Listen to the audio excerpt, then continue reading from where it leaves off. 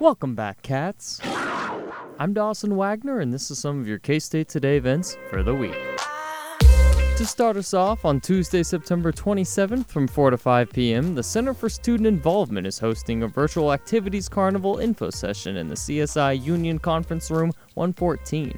Learn how you can promote your student organization and recruit new members by creating an online booth for your organization and host virtual recruitment meetings when the Virtual Activities Carnival comes this October. And on Thursday, September 29th, join the Union Programming Council for Tie, Dye, and Pie in Bosco Student Plaza.